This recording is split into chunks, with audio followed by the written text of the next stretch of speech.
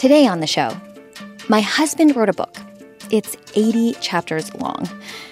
Do I have to read it? Dear Life Kit. Dear Life Kit. Dear Life Kit. Dear Life Kit, I have a question for you. This is Dear Life Kit, a new special series from Life Kit and NPR. How can I become a better caretaker? How do I deal with my parents' unrealistic expectations? And we're getting personal. I'm catching feelings for someone, but they're married. I'm your host, Andee Tagle. Every episode will answer one of your most pressing and intimate anonymous questions. To do that, we've handpicked an expert to talk you through all the nitty-gritty details. There's a way to be direct and nice. That's today's expert, Keandra Jackson. Keandra is an award-winning speaker and licensed marriage and family therapist. Her work has been recognized by the NAACP as well as Beyoncé. Today, she's going to help us move some tricky communication problems to the left. Stay tuned. Okay, so before I get to today's question, Keandra, I have to ask, have you ever lied to someone you love to protect their feelings? I absolutely have lied to someone to protect their feelings. I mean, I would be a liar if I said that I didn't. I think sometimes the truth can be a little bit harsh, and so sometimes I have to dial back on that to protect other people's feelings. Absolutely. Also guilty. Okay, Keandra, here is our question. Dear Life Kit, my husband wrote a novel he's publishing this year. It's 80 chapters long. I've tried to read it a bunch of times, but I can't stand his writing style. I know I need to try to find something good to say. And I need advice fast because he's already working on a sequel. Signed, Novel Novice. Novel novice, what a dilemma. Keandra, my knee-jerk reaction to this question is big cringe energy for everyone involved. Initial thoughts, feelings for us? Yeah, I can see it from both perspectives, to be honest with you. And so it's always an accomplishment to write a book of any sort. But we have to realize, too, that everyone likes to read books very differently. And so maybe, that person who is struggling with reading her partner's book, maybe her partner's writing style is just not for her. And so instead of thinking that it might hurt their partner's feelings, I think the best thing to do is just be honest and say, I would love to support you. I would love to be with you on this journey. Unfortunately, your writing style is very different than what I prefer. And I'm wondering if there's another way that I can support you instead of her pushing through, and trying to read 80 chapters, which is a lot, by the way, and not having anything good to say and prolonging the process. So I'm just wondering if there's other ways that their partner can feel supported.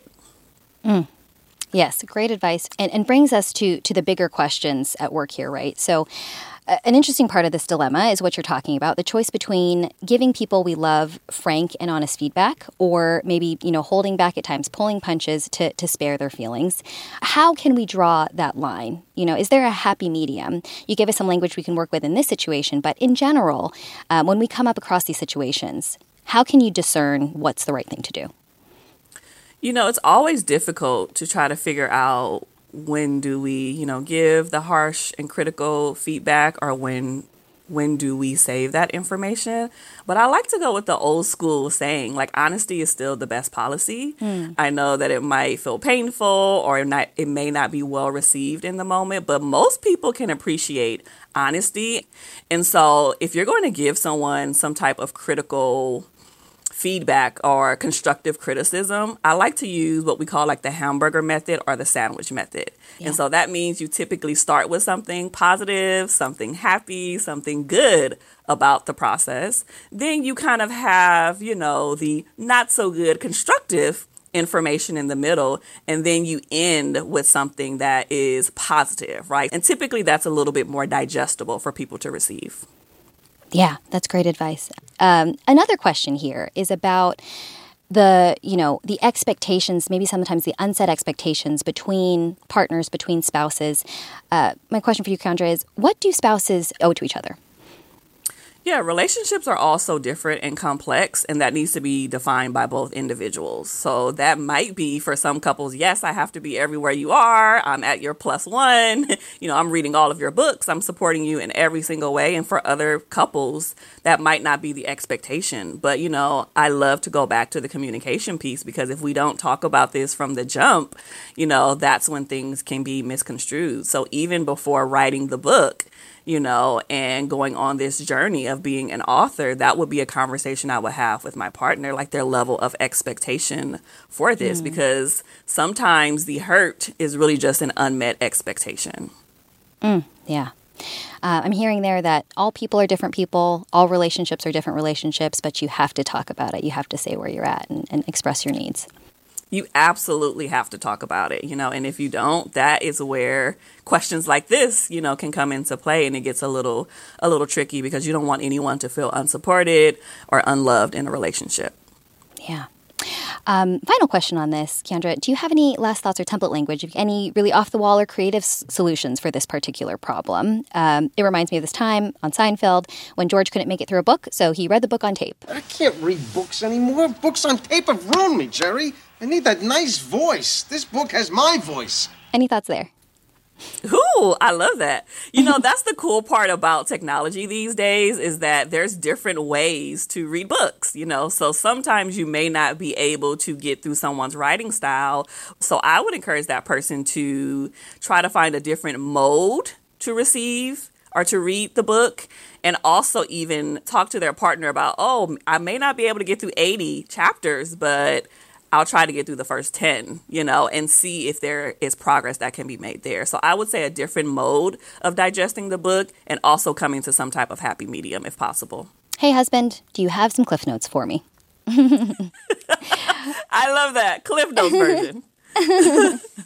I actually have a friend who just wrote a book, and her husband has not read the book to date, and her book has been out for months.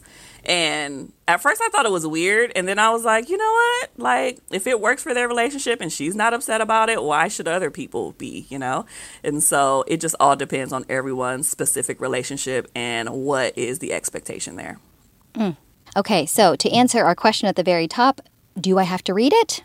I don't say she has to read it. I mean, it seems like she's already made an attempt, which is great. She's not saying she doesn't want to or never will. So she's already making really great effort in trying to do that. But I know from an author's perspective, I would probably want my partner to at least read a few chapters to give me some type of feedback and to support me as well. So I would say try. Try. Do you have to read it? Just try. Maybe not the whole thing, but you should find a way to support him. Absolutely. Find other ways to support him. That was marriage and family therapist Keandra Jackson. At the end of every show, we ask our experts for the best piece of advice they've ever received. Here's what Keandra had to say. The best advice that I ever received was the hate will come at the same rate as the love. There will always be people who are so dissatisfied with themselves that they have to project that onto other people. And instead of trying to focus on the bad things, the negativity, I tend to try to put more energy on the people and the things that are showing me love, support, and good energy. If you've got a question for us, you can find the Dear Life Kit submission page at npr.org/Dear Life Kit. We'd love to hear from you. And if you love Life Kit and want more, subscribe to our newsletter at npr.org/LifeKitNewsletter. This episode was produced by Beck Harlan, Vanessa Handy, and Sylvie Douglas. Bronson Arcuri is the managing producer, and Megan Kane is the supervising editor. Alicia Zung produces the Dear Life Kit video series for Instagram. I'm Andy Tagle. Thanks for listening.